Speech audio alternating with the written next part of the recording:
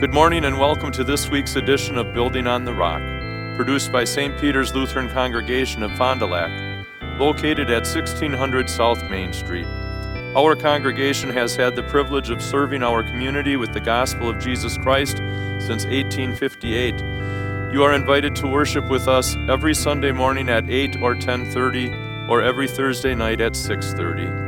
St. Peter's serves Jesus Little Lambs with a preschool through 8th grade Lutheran Elementary School and supports Winnebago Lutheran Academy.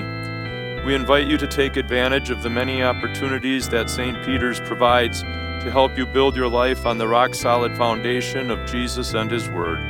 For more information, call us at 922-1160 or visit us at stpetersfdl.net. May God bless you as together we continue building on the rock.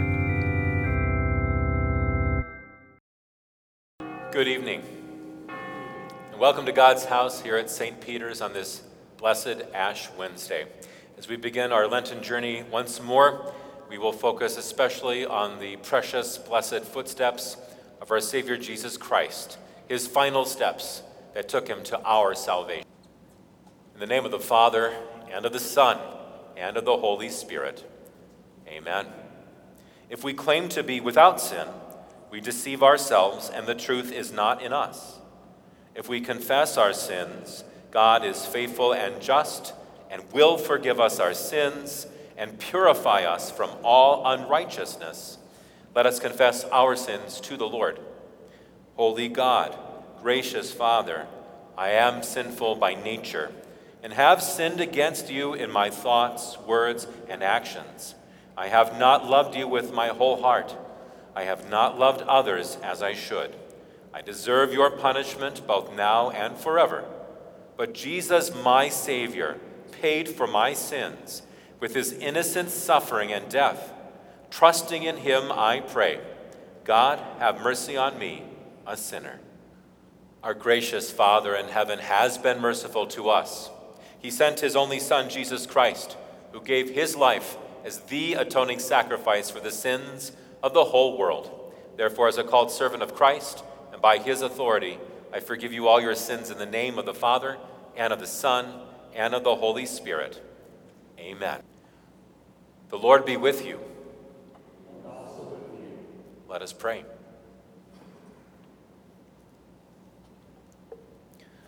Almighty and merciful God, you never despise what you have made, and always forgive those who turn to you.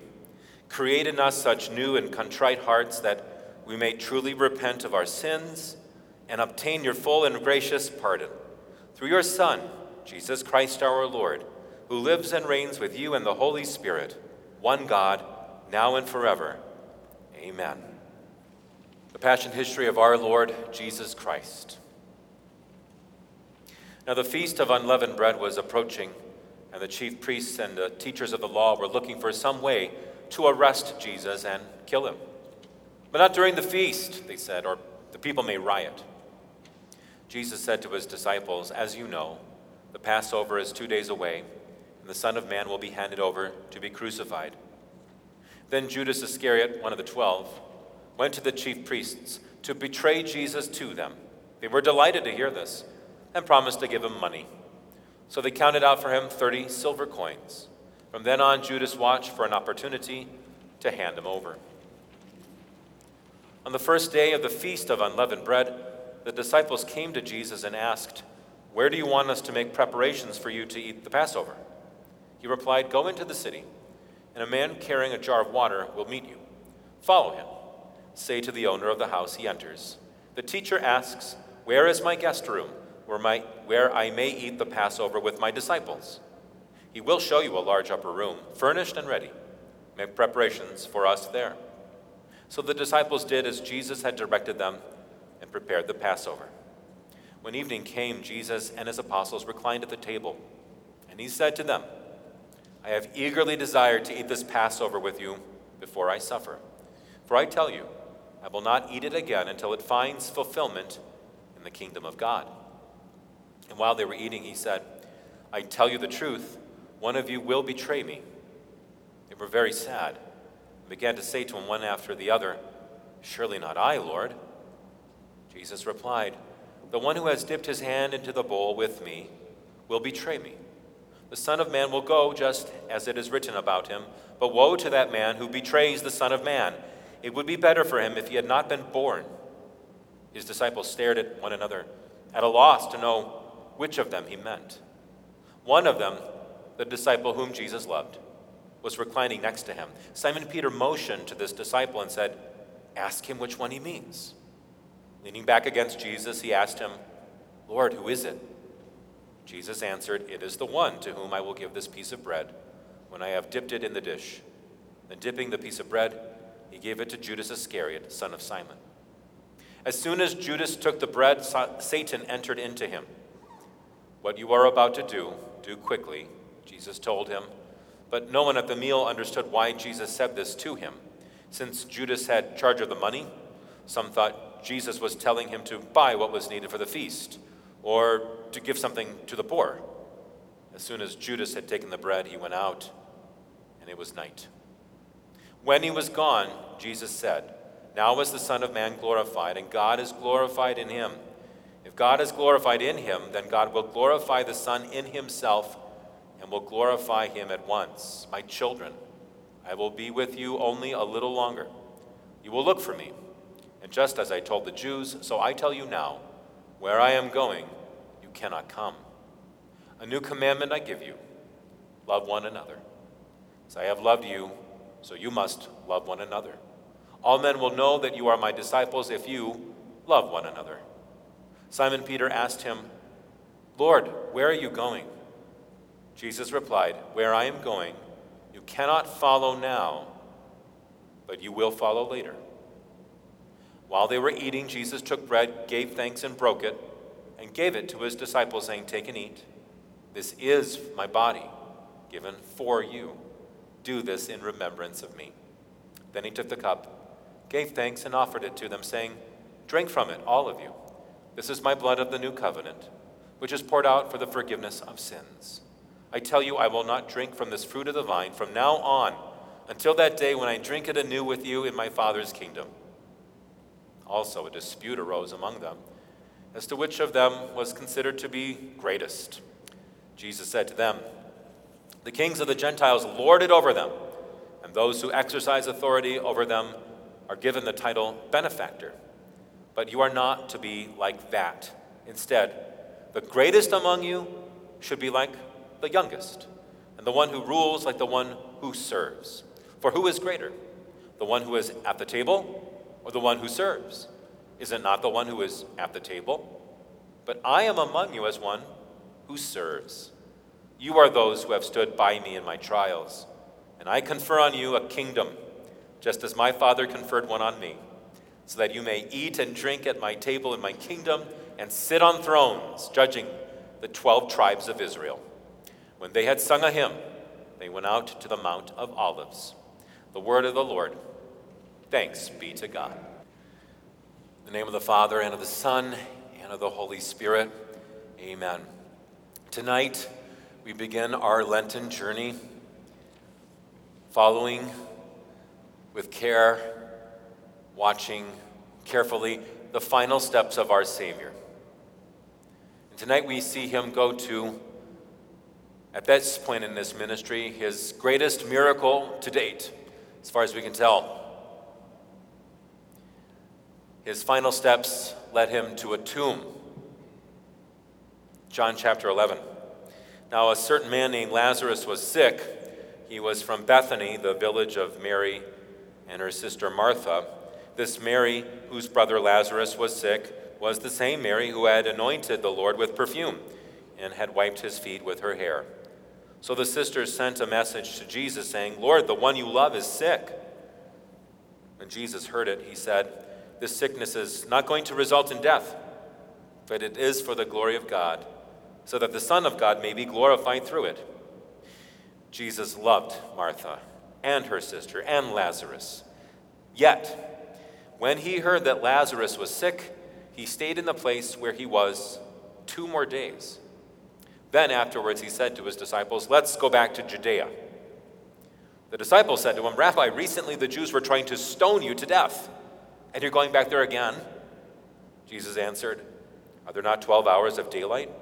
If anyone walks around during the day, he does not stumble, because he sees the world's light.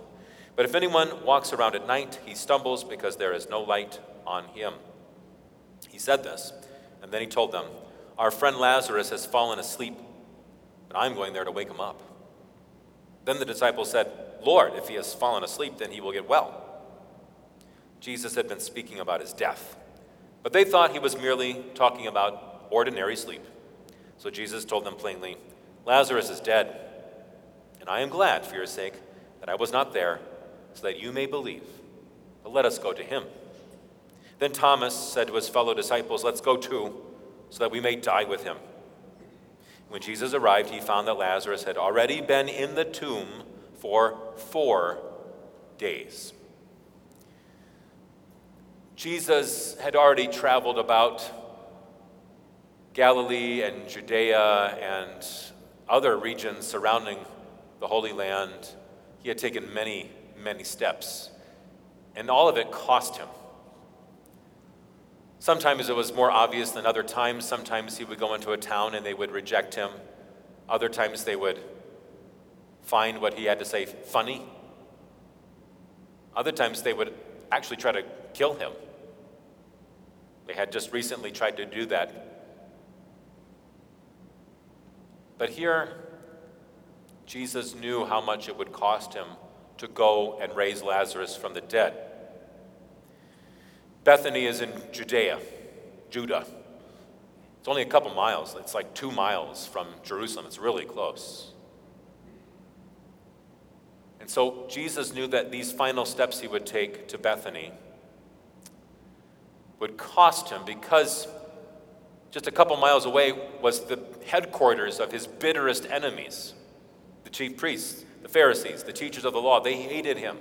They had been dogging his steps for years, and had tried to get him killed on more than one occasion.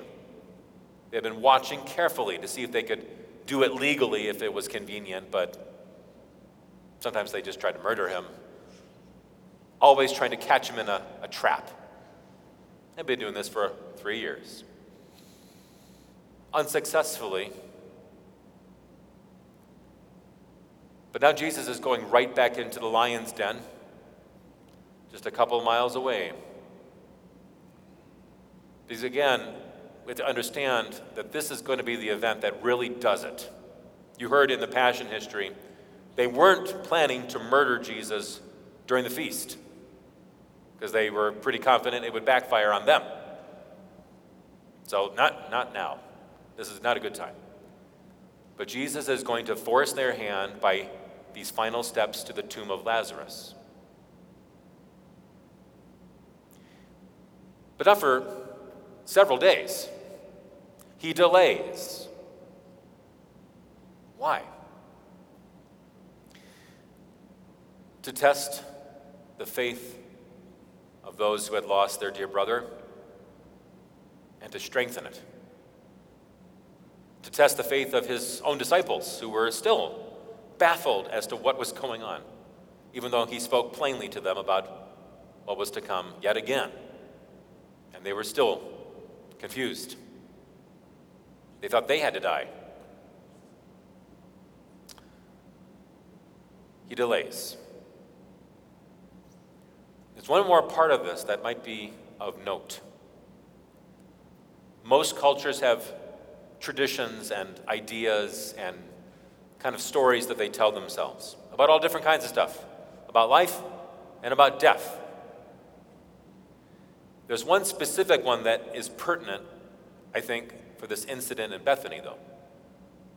In the Jewish Talmud, and that's the collection of all these writings of Jewish theologians that had kind of been gathered up into a book, a scroll, really, up to that time of Christ, the writings and thoughts of rabbis and teachers of the law that were considered to be venerable and worth passing along to the next generation. Not scripture, but wise sayings. There was an idea that was fairly held by most Jews of Jesus' day.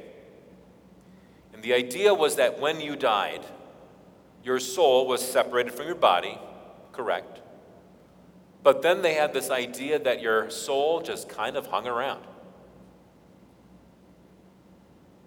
Your soul was kind of like a lost puppy dog for a little while, that it was confused, like what had happened. Was it going to be reunited to the body again? Again, where this idea came from and why it became popularized and written into Talmudic Jewish tradition, who knows? But that was kind of the idea. But here's the point that's pertinent. They felt that the soul would kind of loiter around and linger for 3 days.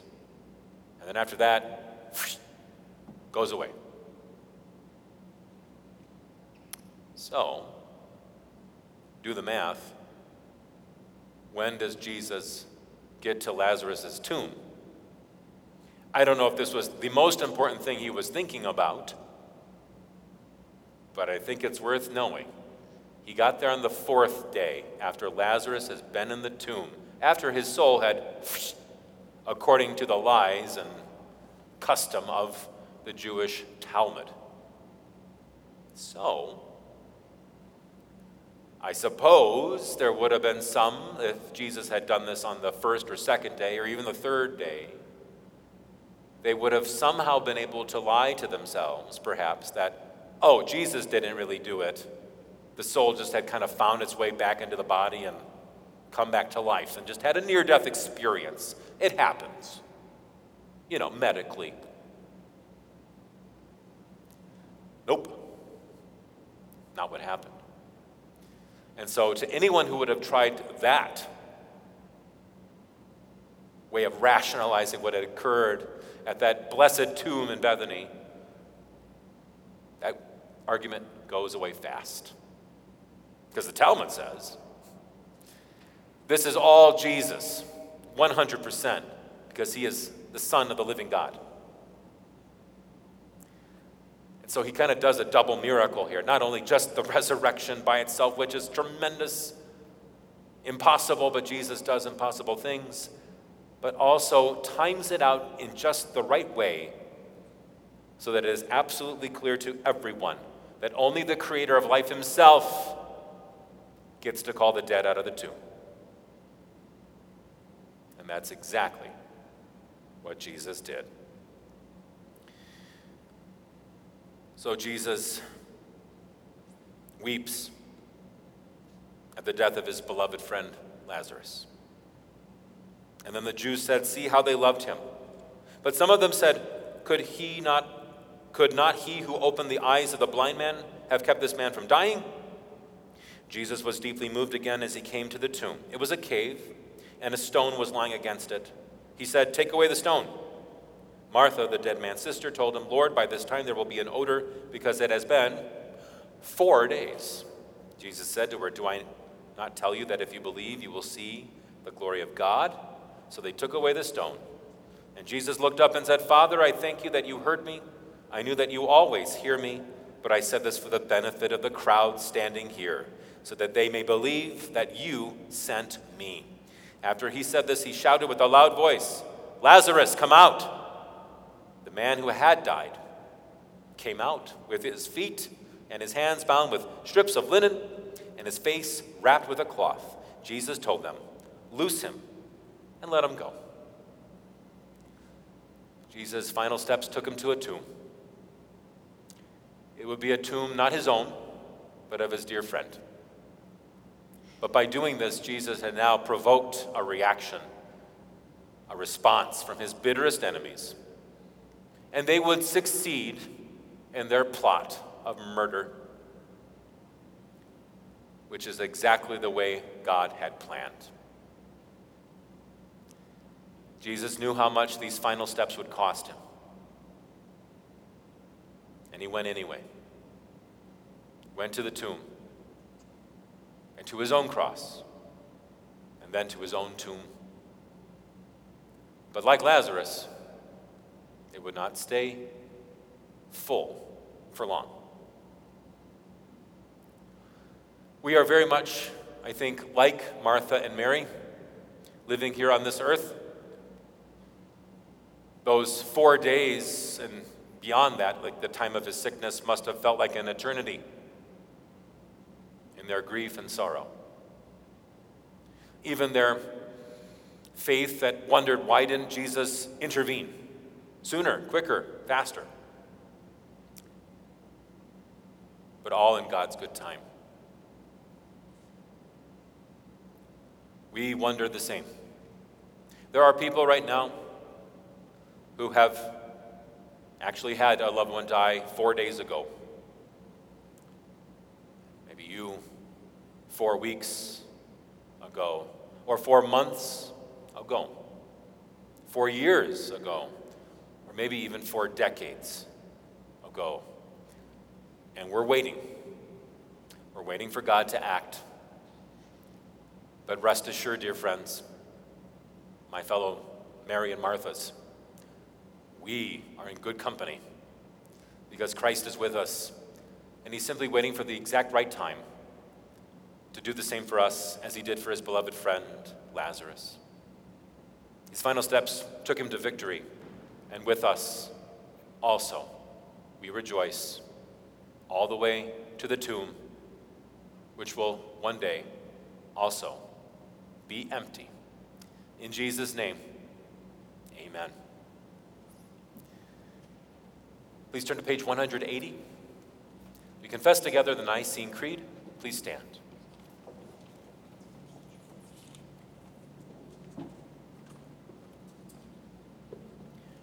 We believe in one God, the Father, the Almighty, maker of heaven and earth, of all that is seen and unseen. We believe in one Lord, Jesus Christ, the only Son of God, eternally begotten of the Father, God from God, light from light, true God from true God, begotten, not made, of one being with the Father. Through him all things were made. For us and for our salvation, he came down from heaven, was incarnate of the Holy Spirit and the Virgin Mary, and became truly human. For our sake he was crucified under Pontius Pilate. He suffered death and was buried. On the third day he rose again in accordance with the Scriptures. He ascended into heaven and is seated at the right hand of the Father. He will come again in glory to judge the living and the dead, and his kingdom will have no end. We believe in the Holy Spirit, the Lord, the giver of life, who proceeds from the Father and the Son, who in unity with the Father and the Son is worshipped and glorified, who has spoken through the prophets. We believe in one holy Christian and apostolic church. We acknowledge one baptism for the forgiveness of sins. We look for the resurrection of the dead and the life of the world to come. Amen. Gracious Lord, according to your will and promise, you sent your Son into our world to atone for sin and restore eternal life. You planned his path to the cross, and he followed it perfectly. Your Spirit led him to endure the temptations of Satan, but he triumphed. Your own people rejected his message, but he persevered. He confronted the blindness of unbelief, the confusion of doubt, and the hurt of death, but was not deterred as he proclaimed your kingdom to the least, the last, and the lost. Hear our prayers, Lord, for the sake of Jesus, whose journey to the cross we remember during the days of Lent. Comfort and strengthen us by his life and death on our behalf, and thrill us as we look forward to celebrating his victory on Easter. In Jesus' name we pray. Amen. The Lord be with you. Lift up your hearts. We lift them up to the Lord. Let us give thanks to the Lord our God. It is right to give him thanks and praise. It is truly good and right that we should at all times and in all places give you thanks, O Lord, Holy Father, Almighty and everlasting God, through Jesus Christ our Lord, who brought the gift of salvation to all people by his death on the tree of the cross, so that the devil, who overcame us by a tree, would in turn, by a tree, be overcome. Therefore, with all the saints on earth and hosts of heaven, we praise your holy name and join their glorious song. Give thanks to the Lord, for he is good. His mercy endures forever. Whenever we eat this bread and drink this cup, we proclaim the Lord's death until he comes. We give you thanks, O Lord, for the foretaste of this heavenly banquet you have given us in this sacrament. Through this gift you have fed our faith, nourished our hope, and strengthened our love. By your Spirit, help us to live as your holy people until that day when you will receive us as your guests at the wedding supper of the Lamb, who lives and reigns with you in the Holy Spirit, one God, now and forever. Amen. The Lord bless you and keep you. The Lord make his face shine on you and be gracious to you. The Lord look on you with favor and give you peace. Amen. Thank you for joining us for this week's edition of Building on the Rock, produced by St. Peter's Lutheran Congregation of Fond du Lac, serving our community with the gospel of Jesus Christ since 1858. You are invited to worship with us every Sunday morning at 8 or 10 o'clock, or every Thursday night at 6:30. Our address is 1600 South Main Street. St. Peter's serves Jesus Little Lambs with a preschool through 8th grade Lutheran Elementary School and supports Winnebago Lutheran Academy. We invite you to take advantage of the many opportunities that St. Peter's provides to help you build your life on the rock-solid foundation of Jesus and his Word. For more information, call us at 922-1160 or visit us at stpetersfdl.net. We'll be back next week with another edition of Building on the Rock. Until then, God be with you.